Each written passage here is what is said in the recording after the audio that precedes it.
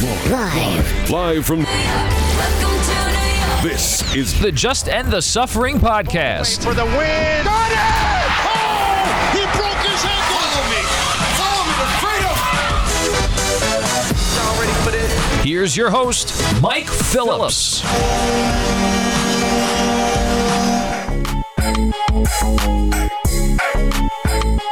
What's up, everybody? Welcome to today's episode of the Just End the Suffering podcast, which is New York Sports Talk, along Suffering fam. Your host, Mike Phillips. I got a good show for you this week.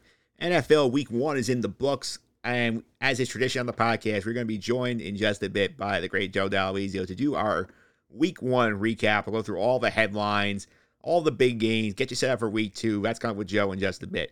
Also going to do our Week 2 NFL picks. I'm going to be joined by Nick D'Alessio, a good friend of mine, Jet fan. We're talking about the Jet disaster a little bit more down there. Can they beat the Browns? Let's see if we can make the good picks here, because both me and Alan went 1-2 last week. We're trying to get back on the winning side here. So picks coming up just a bit. Make sure you're locking in the show for this week's 2-minute drill. Recap what was a very eventful U.S. Open. And I feel like if you were even marginally aware of what's going on in the tennis, there was a lot happening, a lot of fun stuff. We'll talk about all that at the end of the show. If you like what you hear on the Just End the Suffering podcast, feel free to subscribe on Apple Podcasts, Google Play, TuneIn, Stitcher, Spotify, Amazon, all the usual suspects. Simply search for Just End the Suffering, your favorite podcast platform, and follow episodes there. Feel free your feedback and star ratings as well. Help with the podcast even better going forward. Check out the YouTube page, Mike Phillips on YouTube. Video versions of the conversations with Joe and Nick are be on the YouTube page. Again, Mike Phillips on YouTube. Without any further ado, let's get to our opening tip. We're going to talk about how the locals did. It was good news for one, bad news for the other. That's coming up right after this. 3, 2, 1. Y'all ready for this? The opening tip. And here we go.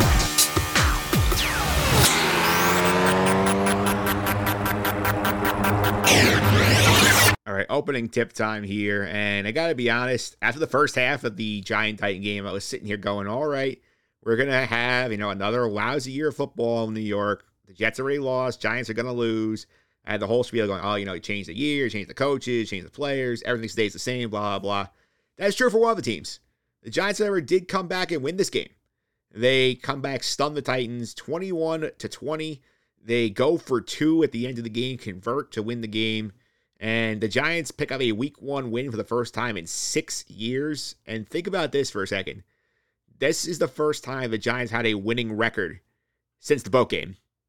Since the playoff loss to the Packers, they've lost Week 1 and never been above 500 since. So, incredible. The Giants now finally have a winning record here. That's very positive here. The game was not pretty. The Giants, the first half, look like they're going to get blown out. They had some issues on defense. They're down a couple of key players. The Giants did keep it close. The Titans made some mistakes. Giants made enough big plays to squeak out that win against the Titans. And this is a team, people can't forget this. They were the number 1 seed in the AFC last year. I know the AFC's gotten much better since then. People think Tennessee might not make the playoffs anymore, but this is still a quality football team the Giants beat on the road. Daniel Jones did have some big plays. He had a 65-yard touchdown pass to Sterling Shepard. Saquon Barkley looked rejuvenated behind the Giant offensive line, and this is the guy the Giants thought they were getting. They picked the number 2 overall. He had the Rookie of the Year campaign. He's hurt ever since. Good line play. Looks like a top 5 running back in the league again. That's impressive. The thing I loved here with the Giants, they did not give up. They competed very hard. Brian Daboll challenged his guys to win, and Brian Daboll was all over his players. I mean, late in that game, Daniel Jones throws the interception that looks like it's going to be the icer for the Titans. And Brian Daboll basically goes right after Daniel Jones, says, no small words, he claims he wasn't yelling at him, but basically was saying, this is not acceptable. You got to get your head in the game here. And the Giants do get this back after the Titans. They come back, they score a touchdown. Just over a minute left, they're down 20-19. The book in football usually is, kick the extra point, try and style and play for overtime. Brian Daboll just said, screw this. We are on the road. We are the underdog. Let's try and win. Let's change our culture here. They do the shovel pass. They convert. They get the 2. The Titans make some key mistakes down the stretch here. They end up settling for a 47-yard field goal. Randy Bullock pushes it right, and Giants win the football game. That's a gutty win for this team. They were not perfect, but they got the job done. And the NFL, you know what? You don't apologize for wins, especially when you're the Giants, who have not been the worst team in football the last 5-6 years. And it's funny how quick things turn, because the Giants looked god-awful the first half, played very well the second half, still found a way to win the game. And you're a Giant fan, obviously you're feeling good about yourself. You look at your schedule coming up here. You have a 3-game homestand. Carolina's coming in this week. They just lost week 1. Baker Mayfield did not look great. You have the Dallas Cowboys coming on Monday night in week 3. You'll be down. Dak Prescott did not look good even when he was in the game. You have the Chicago Bears coming in, who won a monsoon game, but expect to be very bad. Giant fans can dream about 4-0, but you know what? Probably not going to win all 3 games. This is the NFL. Teams do things week to week that are different. Could you see a 3-1 start in your eyes? Maybe. Then at that point, are you in the playoff hunt? You sure are. Definitely a lot of fun here. The Giants could keep things very interesting if they take advantage of what looks like a soft pocket of their schedule right here. And then we have to get to the Jets. And the Jets do what the Jets do. They lose September football games. There were some positives here. The Jet defense was, for the most part, very good against Baltimore. They had a couple of key mistakes. They had a blown coverage that led to a touchdown. They had some key penalties that set the Ravens up, but they held Baltimore under 100 total yards the first half. They held Ravens at 63 yards rushing. There was speed on the field. The cornerback duo of DJ Reed and Sauce Gardner looked elite.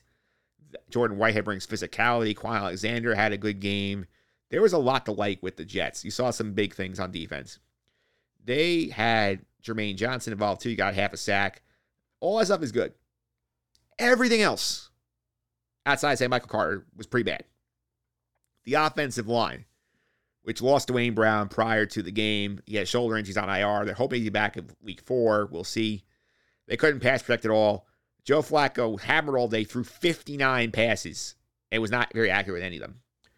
He threw an early pick. Lawrence Cager slipped, threw an interception, missed some connections here, some big drops.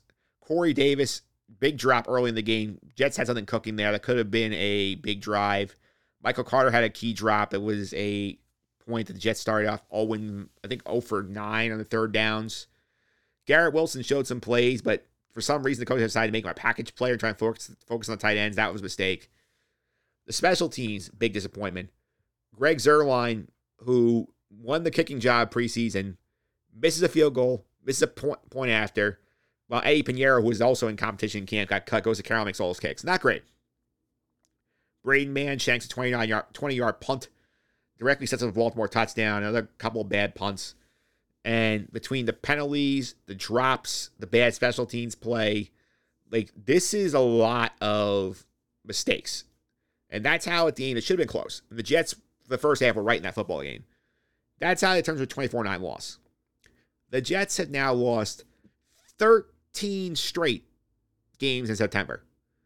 This goes all the way back to 2018. They won Sam Darnold's first game against the Lions, lost the rest of September games, 0 for 2019, 0 for 2020, 0 for 2021.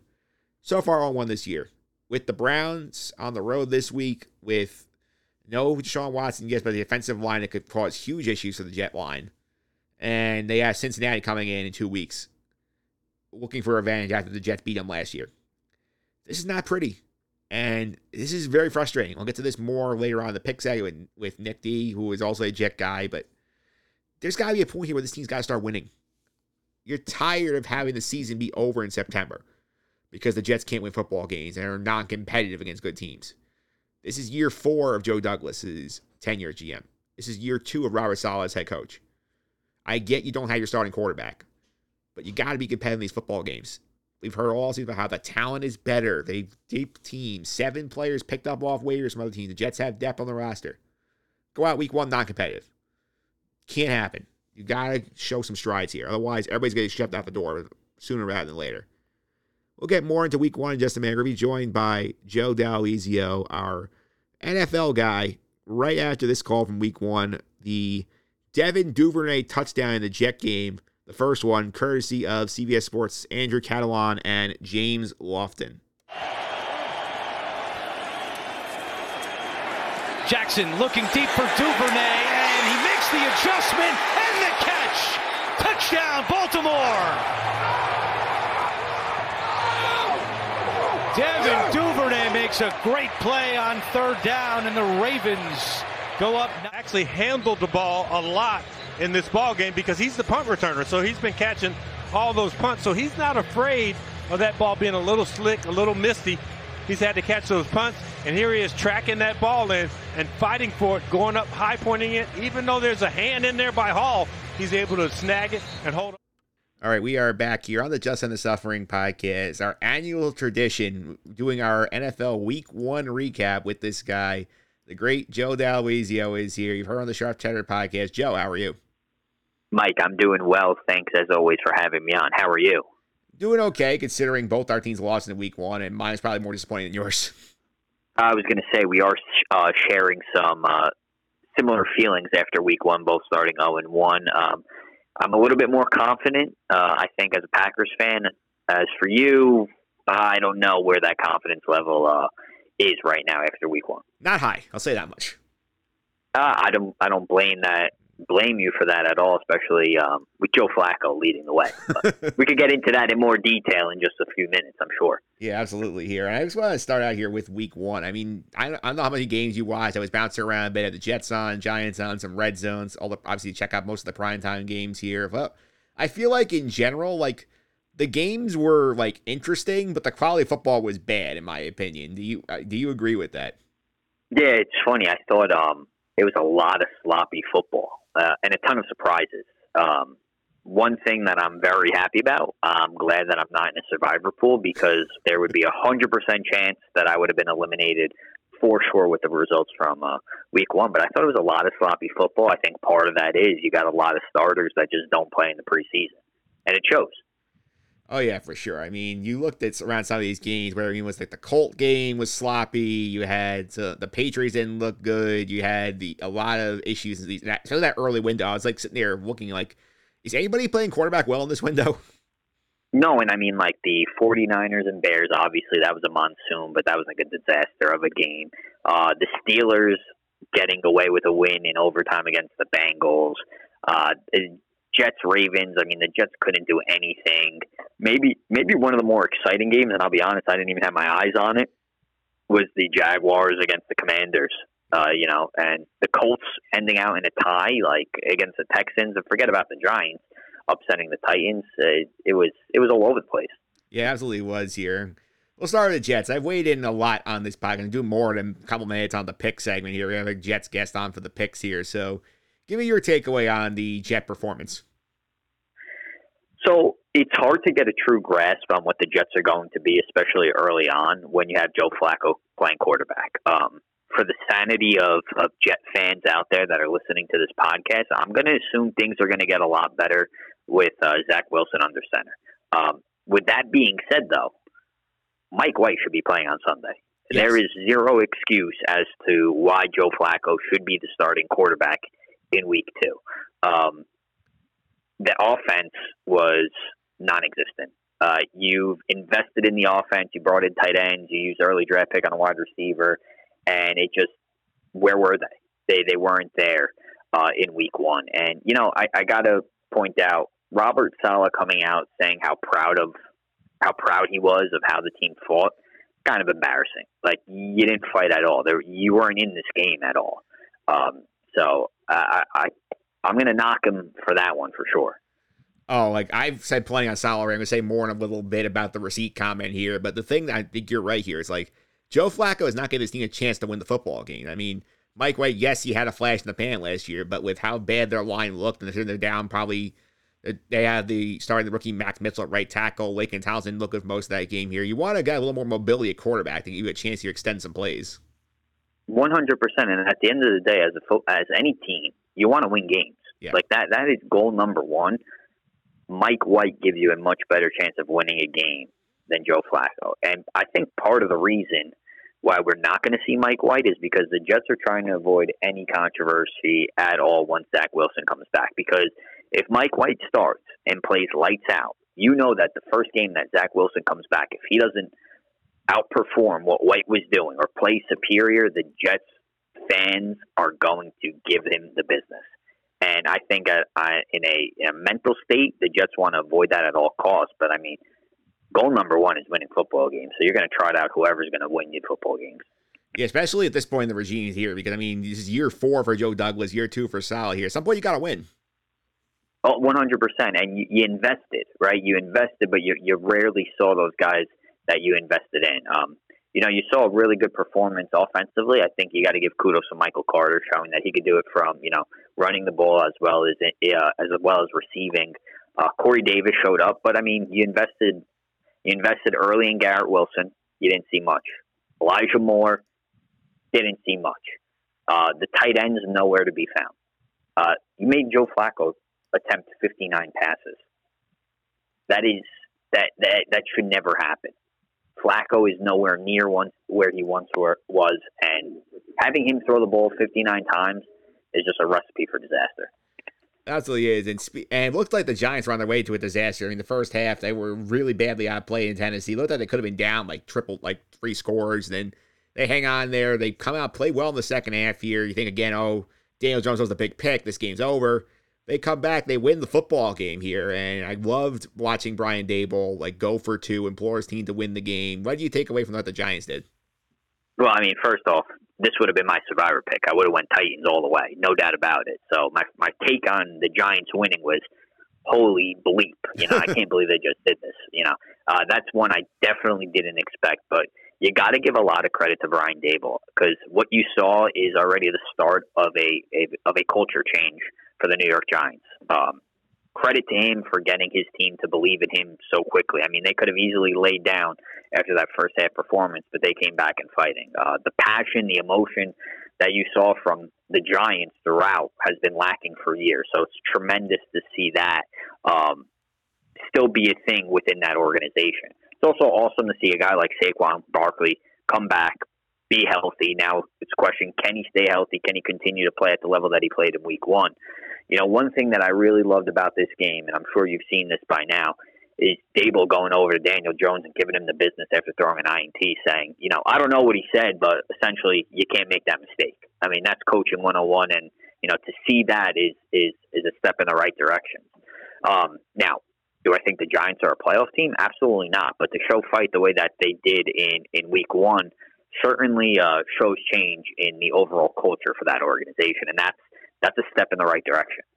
Yeah, I mean, for sure. It's definitely positive. You're a Giant fan. You're very pumped up because you haven't started out with a win in 6 years. That's definitely a positive here. And you look at that homestand and say, Carolina's coming in. They didn't look great against the Browns.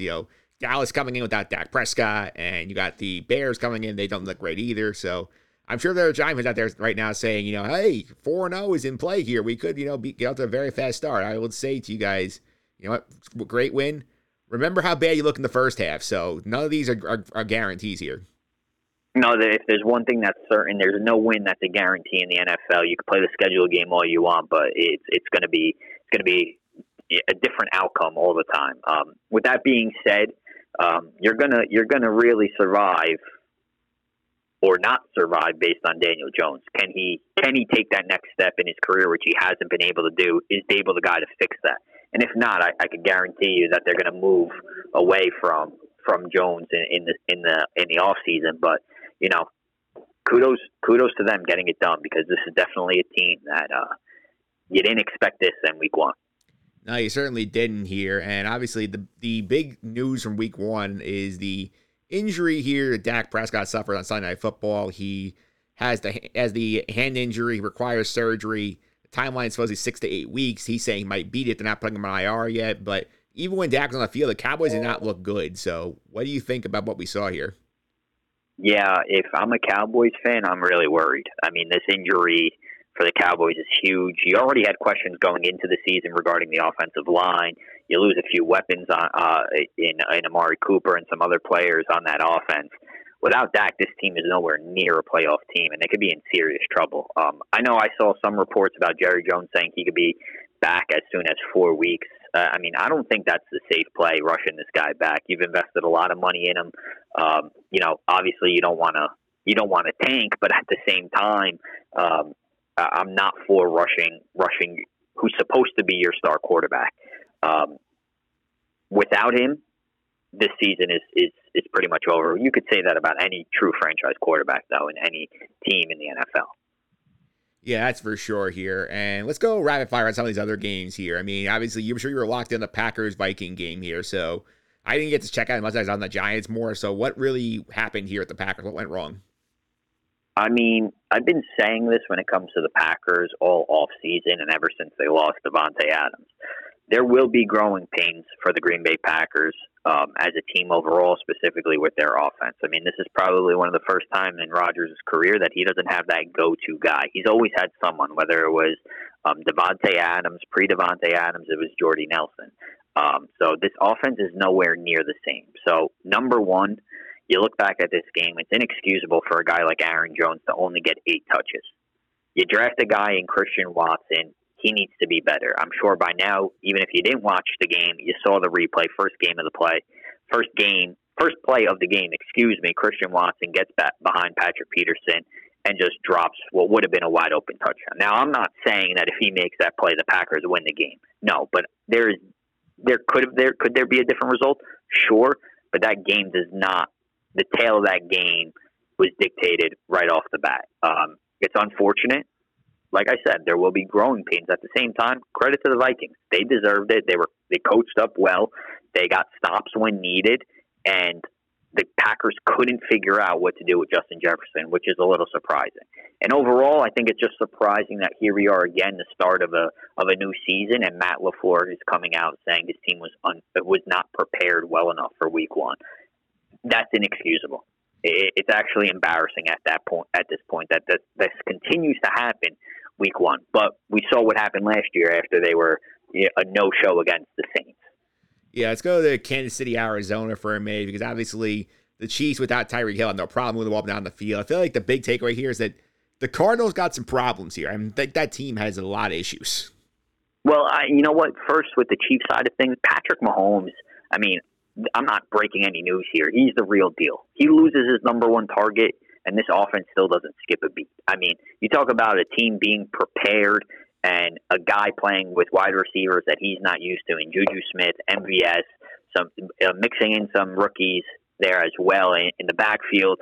I mean, this team is legit. As long as Mahomes is healthy and starting, the Chiefs are always going to be Super Bowl contenders. As for Arizona, I think this is really starting to show you how overrated they have been.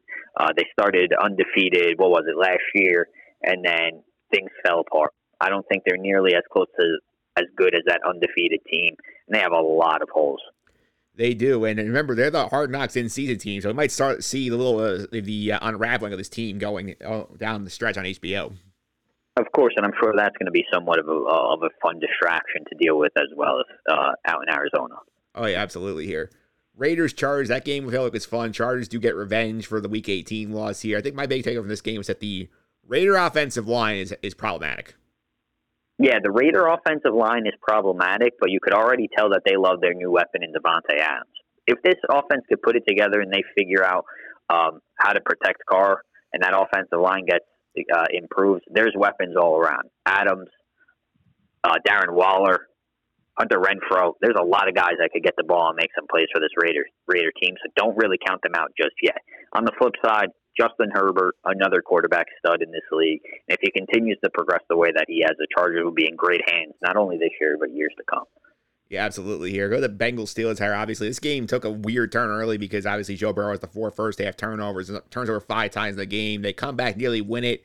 McPherson ends up missing the extra point, misses a field goal in overtime. Boswell misses one in overtime, wins the game here. Like, this TJ Watt injury. This is actually one of the wildest games of the entire day. Yeah, first of all, this is another one. I did not think Mitch Trubisky would be leading the Steelers to victory. I didn't think Mitch Trubisky would get a victory this season, but that's how I feel about him as a quarterback. Shows how much I know. But listen, the Steelers have a solid D. Who knows now? You got to keep an eye out on the official news with the Watt injury, because if he misses significant time, that's going to be a huge loss. On the flip side, for the Bengals, I don't panic just yet. You may call it a Super Bowl hangover, but this team has way too much talent to play that poorly. You got to see you got to look for them to bounce back quickly after this one and get things going. Kind of reminds me of how bad Green Bay got shellacked Week 1 last year against the Saints and how they ended up in the regular season. Yeah, of all teams that lost Week 1, I'm the least worried about the Bengals. I feel like they're going to be just fine. Yeah, I think they're going to be fine too. Again, it could be a combination of, Burrow, getting back out there after being injured. And, it's a divisional matchup. You never know how these go, no matter what point in the season or no matter what the projected records for both of these teams are. Yeah, absolutely. And the last big game I get to before I get to what happened last night here, Patriots-Dolphins here. I feel very good about that underpick of the Patriots I made because they did not look good. I don't care what Bill Belichick says how the game was close. It was just a couple of plays here and there. You look at the stats, blah, blah, blah. Like, the Patriots did not look good. Yeah, well, I'll tell you what. We are what I think looking at one of the worst Patriots teams in a very long time. And I think it's going to be a long season for New England, something that we're not used to seeing over the last decade or so. As for Miami, Mike McDaniel did an excellent job in his first game as a head coach of the Dolphins. Tua looks solid. I think McDaniel knows what he is doing in terms of working with Tua and being smart and making it easy for Tua. He has the talent around him that he doesn't have to be, excellent, but make it easy for him and the guys around will be able to respond. Yeah, that's for sure. And I'll touch on last night, obviously, because I was actually at the Met game. I didn't get to see much of this, but I was driving home. I heard the ending of this thing. Like, I don't know how Nathaniel Hackett misplayed it so badly with the 4th and 5 there. You trade 5 draft picks and 3 players for Russell Wilson, and you decide, you know what? I'm going to bleed the clock, kicks a 64-yard field goal, try and win the game instead of putting it in the hands of my all-pro quarterback here. I have no idea what the hell was going on over there. I mean, everybody is screaming at Nathaniel Hackett, and this is your famous case of it's your first time coaching, you're a rookie head coach, and you wanna prove something out there. You overthink things. Twice in the red zone on nearly the 1 or the 2 yard line, you are running on 3rd down or 4th down at a shotgun run play. It's just inexcusable. He was horrible all game. The Broncos have no business losing a game to Geno Smith and Seattle Seahawks. Seahawks wanted that game badly, and it showed. Yeah, they did. I mean, they outplayed them. They outworked that entire game. The Broncos were, I think, from what I could gather, really just felt like, hey, we're the Broncos. We'll show up and we'll just win the game. And they didn't really put the effort in that Seattle did.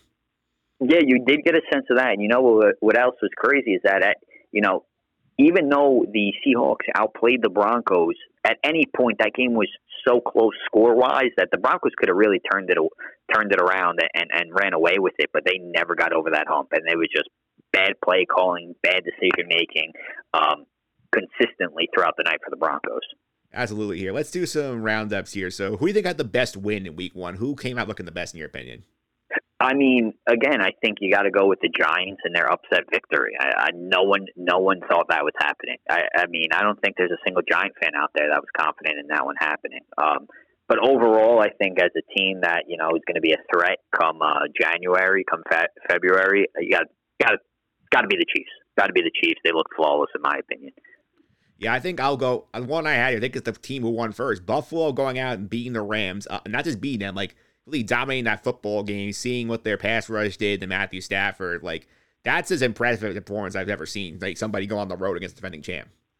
Totally agree with that one in Buffalo. What was impressive about that one is all those turnovers in the first half and then leaving the Rams to goose egg in the second half offensively. I mean, tremendous effort on both sides of the ball. All right, let's go the other way here. Who had the worst week 1? Who had the worst loss? This is tough. I think I want to throw this towards I want to throw the Bengals in this category, but I'm looking at the AFC West and I think the Broncos losing was a big one for them just because of how the division is. But overall, I think you got to group these guys here. So I'm throwing the Rams in this category. I'm throwing the Packers in this category, the Cowboys, and the Broncos. It's hard for me to pick one of those teams, but if you're the Rams, that's not how you want to show up after winning a Super Bowl. If you're the Packers, you're a team that's talked about every single season being a Super Bowl contender. The Cowboys are always in that conversation. Obviously, the bad news and the injury to Dak Prescott lowers them in that ranking for the worst loss of Week 1. And the Broncos, man, you make that deal to bring in Russell Wilson, and that's how you look. Yikes. I'll throw one out here because obviously, I mean, I haven't touched on the fact how ridiculous it was that the AFC South somehow went without a win when 2 of the teams play each other. So that's one thing I think that's absolutely absurd. But I'm going to throw the Falcons out here. I mean, they were dominating the Saints for most of that game. They let that game completely slip away. And this is a team that's going to be very bad. you have a chance to win a game like that at home over a division rival, you got to close it. Yeah, you know what? The reason why I wasn't surprised there is because of the expectation that we have of the Atlanta Falcons, how poorly they're going to be. So they did exactly what you thought they were going to do. Yeah, that's fair. I mean, in terms of the AFC South thing, how wild is that? I don't think I could ever imagine a scenario where you have 4 teams in one division play, 2 of them play each other, you have 0 wins in the division. Absolutely mind blowing. Yeah, mind blowing. Did not expect that for week 1. Definitely didn't have that in the parlay. All right, so in terms of the look ahead with week 2 a little bit here, of all our teams that lost this week, who is in the most trouble if they're 0-2 right now? So I'm going to throw. I think the Bengals bounce back, but I'm going to throw them in this category as a team that would just made it to the Super Bowl. You don't want to start the next season 0-2. You start 0-2, you all the pressure is on you. But I'm also looking at the AFC West and the Broncos and the Raiders. You can't afford to go 0-2 in that division because it's going to be a dogfight. You will not keep up with the Chiefs or the Chargers, and 0-2 is putting you in a real tough spot. Yeah, that's for sure. I'll say both of those teams here. I'm going to say also, like, New England cannot go 0-2 either. Like, New England, if they actually have any dreams of doing anything this year, they cannot lose that football game. And Dallas, I kind of wrote them off because of the injury here. But, like, you have to find a way to win some games here. Even their division is not great.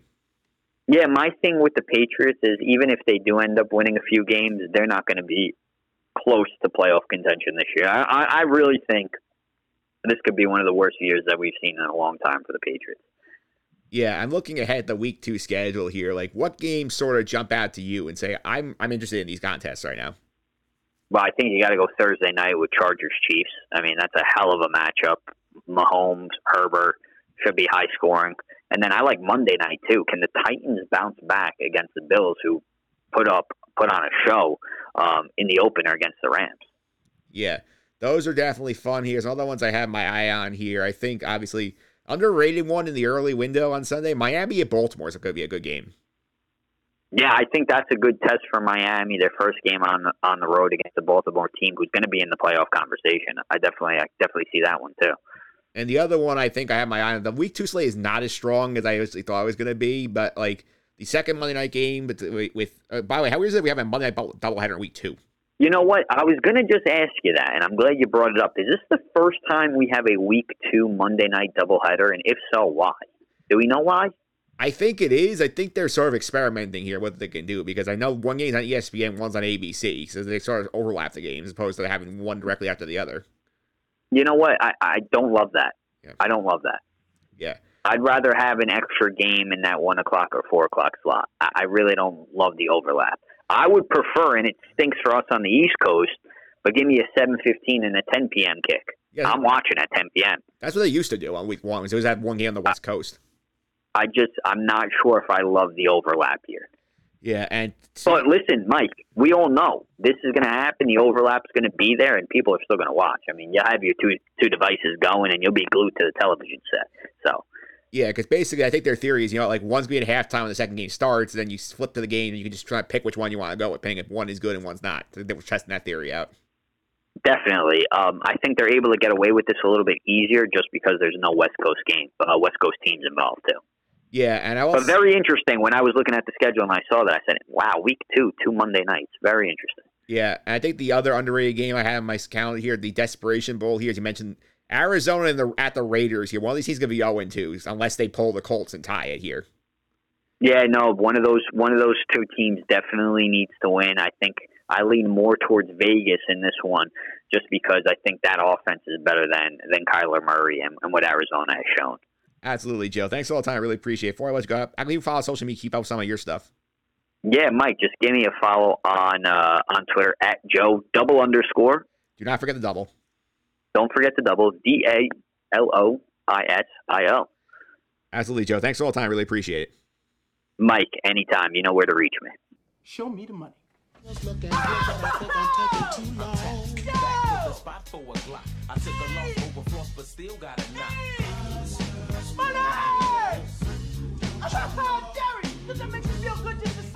All right, show me the money. NFL picks for week number 2 are here, and joining me today to break it all down, a good friend of mine, making his return to the Just and Suffering podcast after a bit of a hiatus. Nick D'Alessio is here. Nick, how are you? Hey, Mike. How's it going? Yeah, it's It's been a while since I've been on Just End the Suffering for sure. Yeah, so happy to be here. Yeah, Nick came on the Sky Guys over the summer. We talked some Fallen Order. Now we're getting into the football, which I think the Fallen Order was more fun for us. Yeah, well, it depends on. Well, we'll find out why it was more fun for us. It depends on which team you prefer. But as of right now, yeah, I'd say Star Wars is a little more fun. Star Wars is a little more fun because we are both Jet fans, and boy, I mean, the defense was good for a half, but other than that, there's not much to write home about in this game. Yeah. You know what?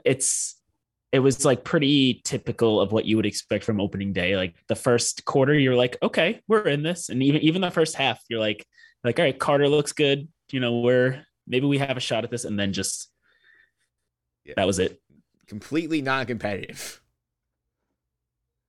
Yeah. And I think, what was it? I don't think they didn't get a first down on third down until they didn't convert a third down until like the fourth quarter, right? I think until like almost towards the end of the game, which is, not fun to watch. I mean, between the drops, between the penalties, between the poor offensive line, between the kicker missing a field goal and a PAT and the shag punts, like it was just a disaster. It's pretty well, kind of what we expect at this point, unfortunately. Yeah, what was even right in the fourth quarter when you're like, all right, here we go, we're driving, and then he drops a touchdown pass, and it's just like, yep, that sounds about right. Yeah, it does sound about right here. I mean, the thing that bothered me more, I think, than the actual loss is like hearing how like the players on the team are sort of talking about it. Because you remember last year when the Mets were like collapsing and they were all talking about, oh, you know, it's gonna be fine, trust us, they're all good, and then like you know what happened there, like. Gonna say sort of vibes out of them. They're all talking about, like positives. We did this good. We did this good. Like, I don't want to hear how good you did when you guys got your asses kicked. Yeah. You know, thinking that good efforts only get you so far. You know, you look at the good effort doesn't show up in the box score, and even like watching the game, I don't feel good afterwards. You know, sometimes like you lose and you're like, yeah, but like here's where we're growing. Here's where we're good. I mean, what was the good takeaway from the game? I mean, Carter had a good game, right? Like, I mean, what else? Corey Davis had a decent game, I guess. You know, I don't know what else you take away from it.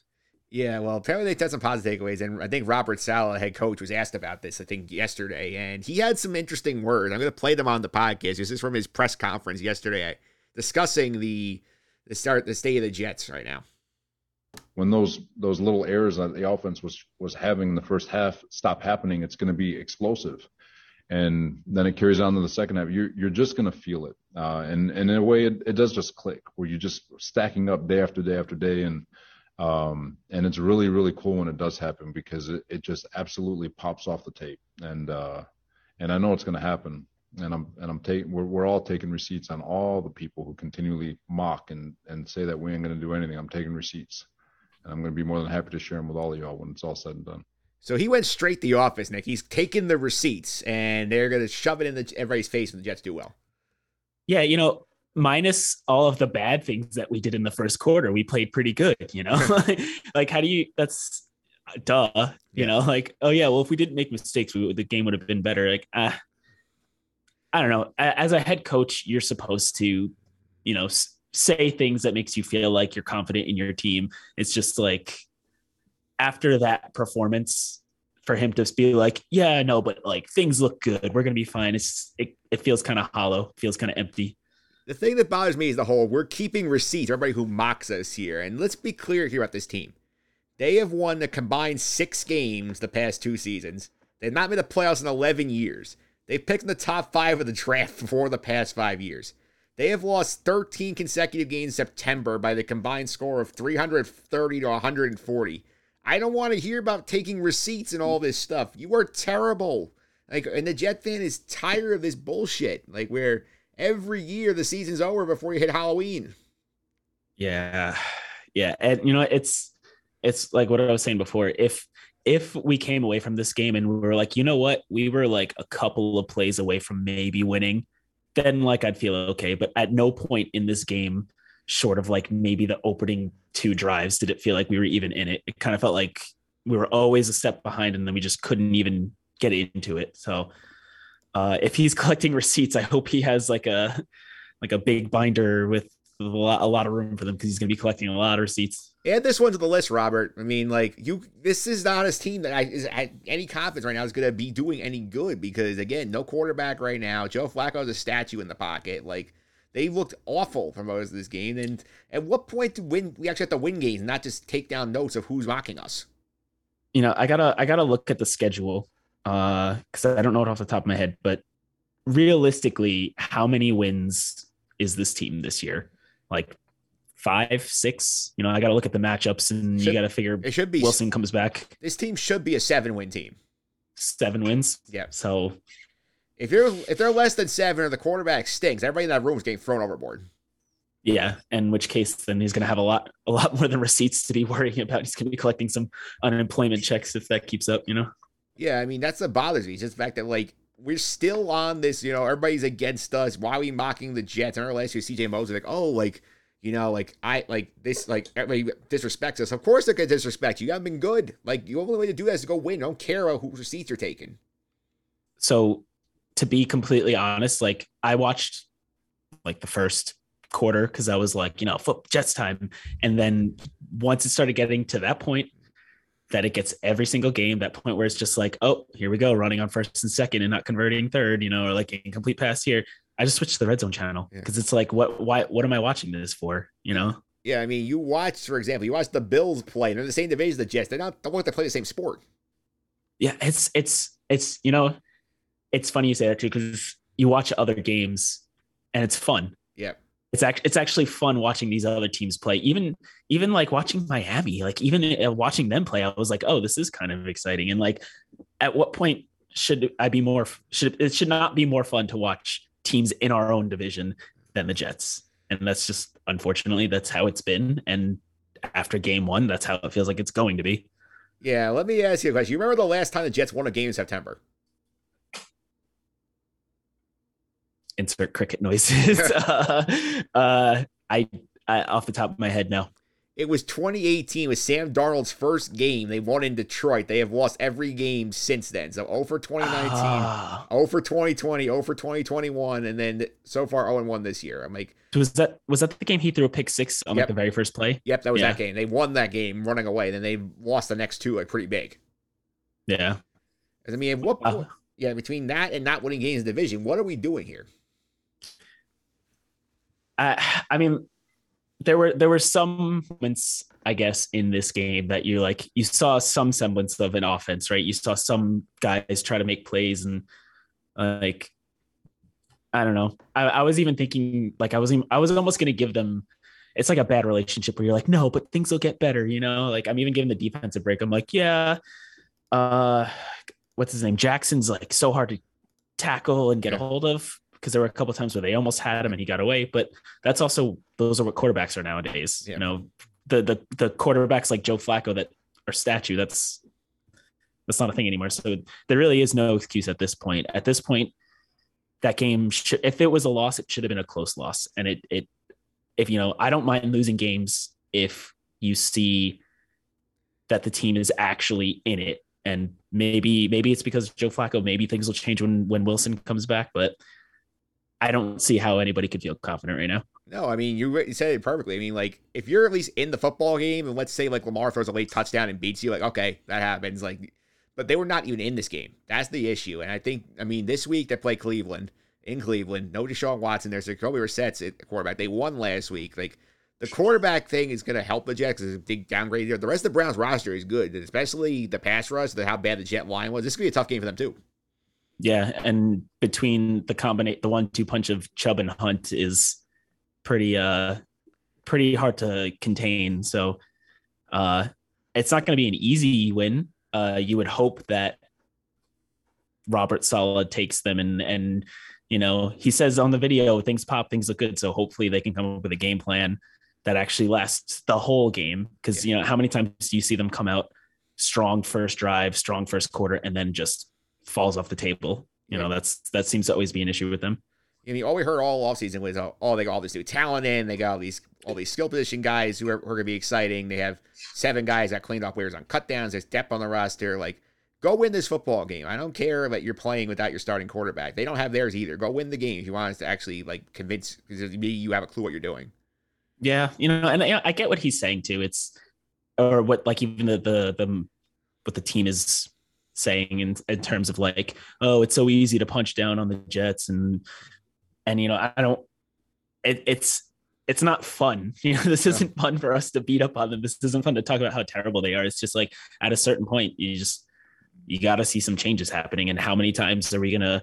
Oh, this quarterback's going to be our guy. Oh no, this is going to be our guy. Like, oh no, this receiver is going to be the guy. And it just, how many times have we heard that? It's an unhealthy relationship. If what's the definition of insanity? When you hear the same thing over and over again and expect a different outcome. Like that's kind of how it feels like being a Jet fan these days right now. Yeah, because this is one thing I think the great Joe Caparoso on Twitter has said this too. Is like, I don't know what the Jets did to convince their fan base. Like a quick portion, like, oh, like they need more time. Like it shouldn't take you 11 years to do a rebuild. It should take you it should be like at least competitive by now.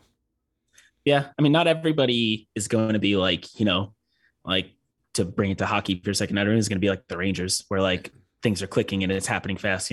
Even like other sports, how many times have you heard like the Sixers fans be like, you got to trust the process, but at least they have something to show for it. At least they have a winning record and make the playoffs. It's like, what is the process right now? What process are we trusting? I don't know. We'll see what happens with them this week. But like, I'm not optimistic after what I saw last week. Yeah, no. And I guess sorry that all we're doing is just beating down on them. But if they played the whole game like they did the first half, if it was you saw, I guess here, what I'm trying to do is like bring a positive out of it. Let me listen to Robert Saleh here. Like there was a couple of moments where they could have came back into that game, where they could have brought it within a few scores and they didn't execute. But I guess there were a couple of moments where you saw it like, wait, is this offense clicking? Is this happening? So hopefully next week they can keep it rolling and, convert some third downs. Yeah, let's get to the pick. This is why you're here this week. The great Alan Oz was here last week. He went 1-2 on the week. He took the points of the Rams on opening night, got blown out there. He had the Dolphins laying 3 in New England. They won that one. Took the Raiders getting 3.5 on the road. Lost there. So 1-2 week for Alan. Okay, that's not terrible. Yeah, I also had 1-2. I took the Panthers, the Baker Mayfield revenge game, laying 2.5 points. They lost that game outright. I took the Lions getting the 4. They fell down early, came back and covered for me, which is great. I had the Broncos last night, so thanks to Nathaniel Hackett. That was fantastic. What was the spread on that Broncos game? They were favored to lay 6.5. They really just did not take that game seriously enough. Okay, and it was like a 1-point game. Also, those Seahawks uniforms, man, it was hard to watch. If you accidentally have your TV set to vivid mode, like, oh my God, you can't see anything. Yeah, it's like looking like a highlighter.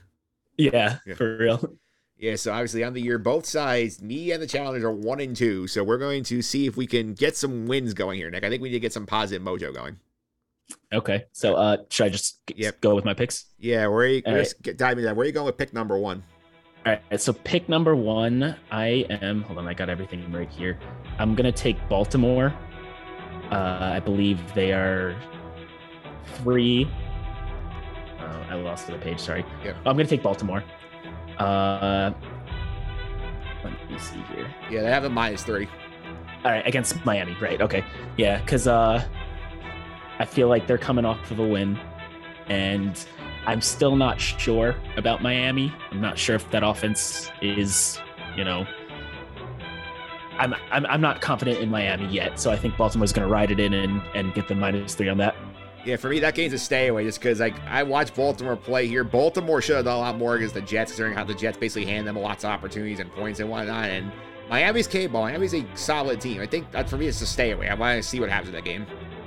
Yeah, so for my second pick, I'm going to go with the kind of the coin toss game that is New England and Pittsburgh. I'm actually going to take New England. I know going into Pittsburgh isn't easy, but I feel like New England lost a game that they probably could have won. So Belichick is still there. That coaching staff is still there. So I feel like they'll bounce back, and I think they should be able to beat Pittsburgh. Yeah, that's a big game for them, too, because they don't get that game, and the AFC's tough. Like, they're going to be in trouble. Yeah, and they have a good coaching staff, so I feel like they'll actually, do what's right. All right, last pick. Where are you going? For my last pick, I'm going to go a little risky on this one. I see a +10, and I I start to salivate and I'm like, this looks tasty. So I'm actually going to take Chicago plus 10. I know it's in Green Bay. I don't anticipate Chicago to beat Green Bay, but I think they will lose by less than 10 points. So I'm going to go with Chicago. So you're purely going on the cover. Yeah. There's a couple of 10s this week, but I feel like, I don't know. I feel like Rodgers is getting older. Yeah. And I don't know. Actually, Rodgers looks fine. I shouldn't even use that as an excuse. I think I'm just going out on a limb here. It's just like a gut feeling. I just feel like Chicago's going to lose by like 8 points or something. Yeah, that's also a stay away from me because, again, divisional game, like Green Bay not look good. Chicago played a monsoon. I don't know how to judge the Bears, so I'm going to stay away from that game. That's my personal take on it. Yeah. All right. I'm up now. Pick number 1. I'm going heads up with you on that New England game. I'm taking the Steelers, getting the 1.5 in that game. For me, it's like, okay, I don't understand, after watching how awful New England looked in that first game, like how they are favored on the road in Pittsburgh against the Steelers. I know they don't have TJ Watt, but this team went out, they bullied Joe Burrow into 5 turnovers. The Patriots don't have weapons. To me, I just don't understand this. And this is a team, I think Pittsburgh's going to be disrespected. Mike Tomlin's going to walk in that locker and say, nobody thinks that we're any good. We are at home against a team that look terrible, and they're projecting them to beat us. So I think it's the spot. The Steelers just have to win outright for it. They're good. I'll go heads up with you on that one. I'll take Pittsburgh. Okay. Yeah, it's playing in Pittsburgh, regardless of what the team on the field is not an easy task. So, yeah, I mean, I disagree with you because I'm picking New England, but you make a good point. Yeah, we're heads up on that one. Pick number 2. I'm going to take another underdog here. I take the Jaguars getting 4 at home against the Colts. And to me, this is a game I look at this. Nick, did you know the Jaguars, the Colts have not won in Jacksonville since 2014?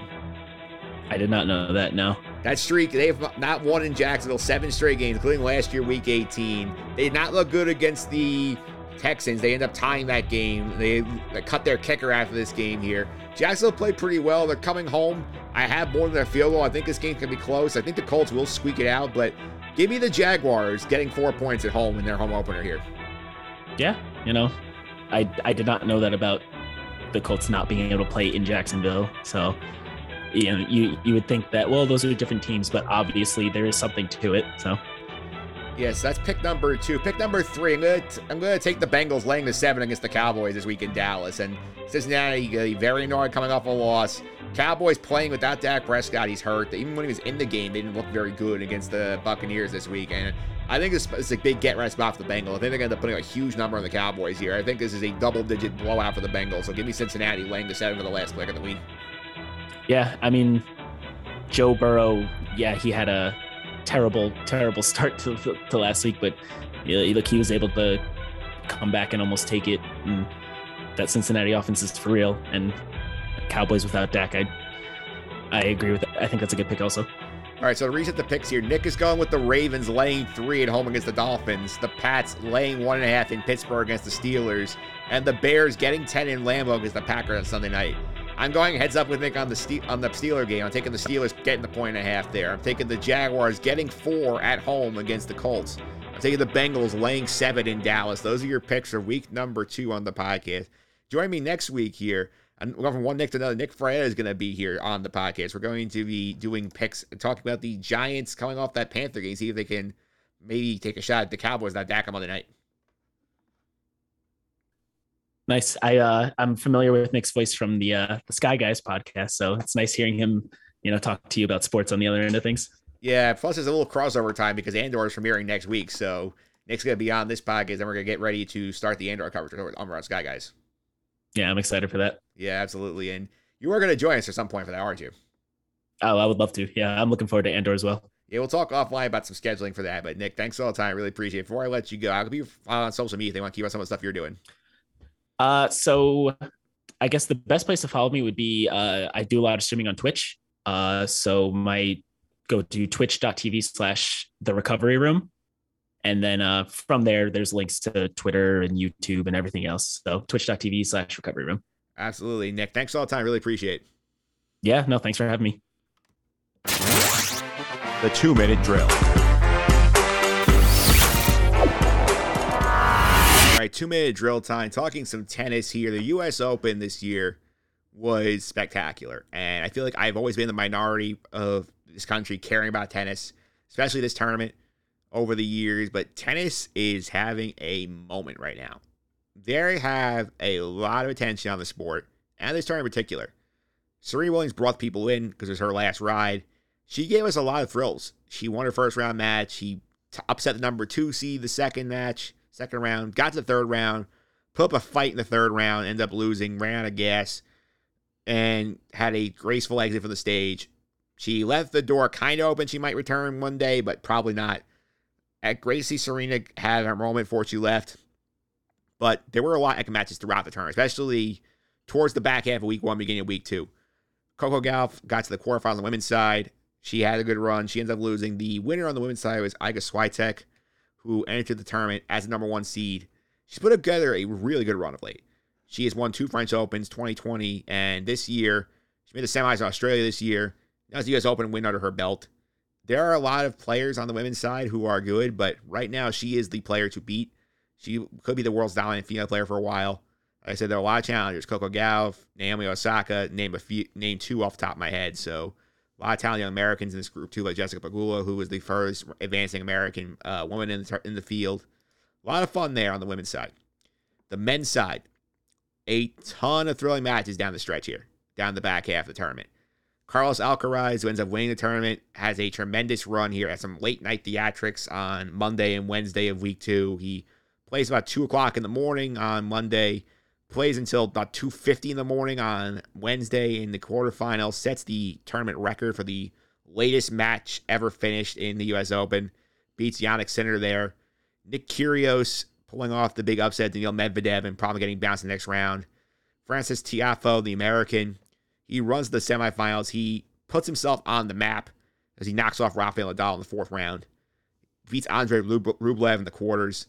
And as the first American to reach the semifinals, American man, reached the semifinals since Andy Roddick in 2006.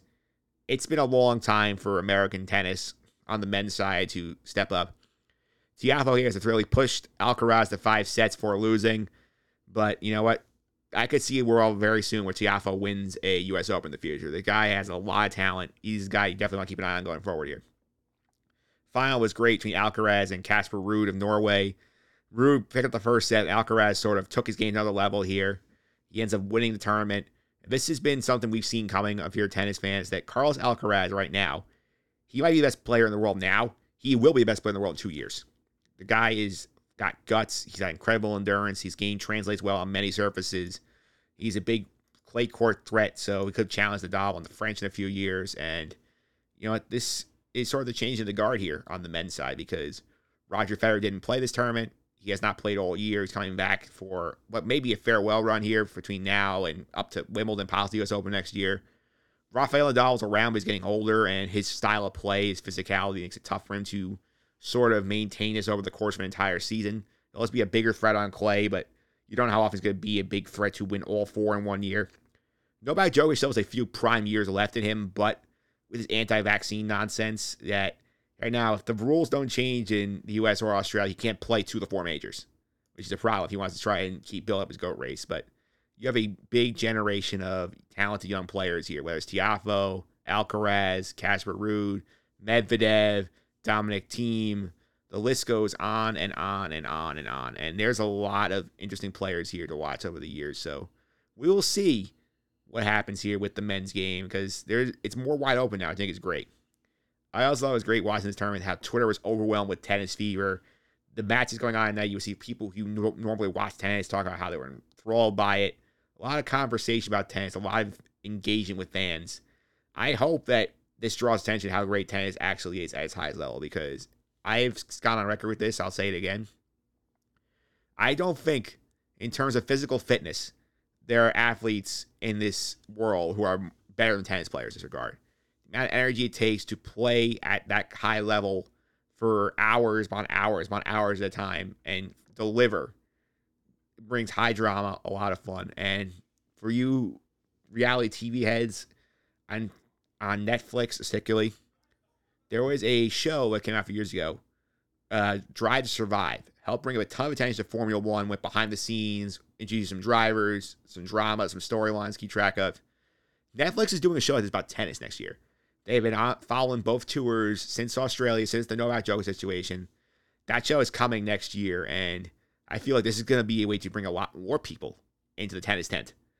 Get in right now on the ground floor of tennis.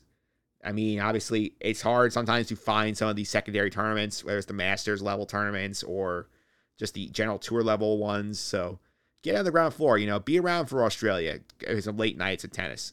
Be around next year when the French Open rolls around, so you can challenge Rafael Nadal on clay. See if I can unseat Novak Djokovic at Wimbledon. See Federer's last run there. Get in on the ground floor right now. You're not going to regret it. Trust me.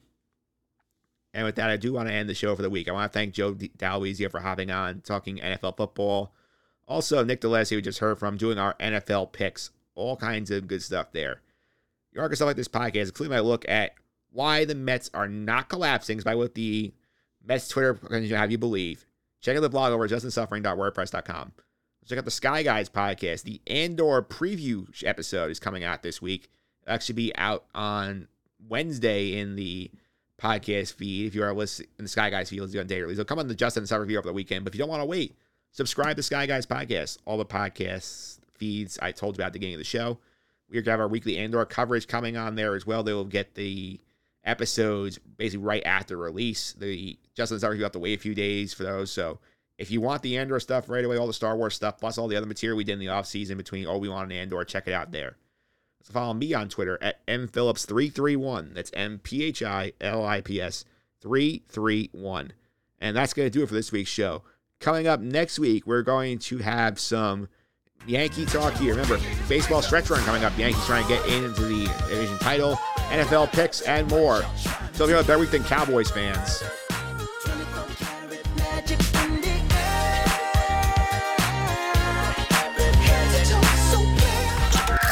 This has been the Just End the Suffering podcast. I'm out.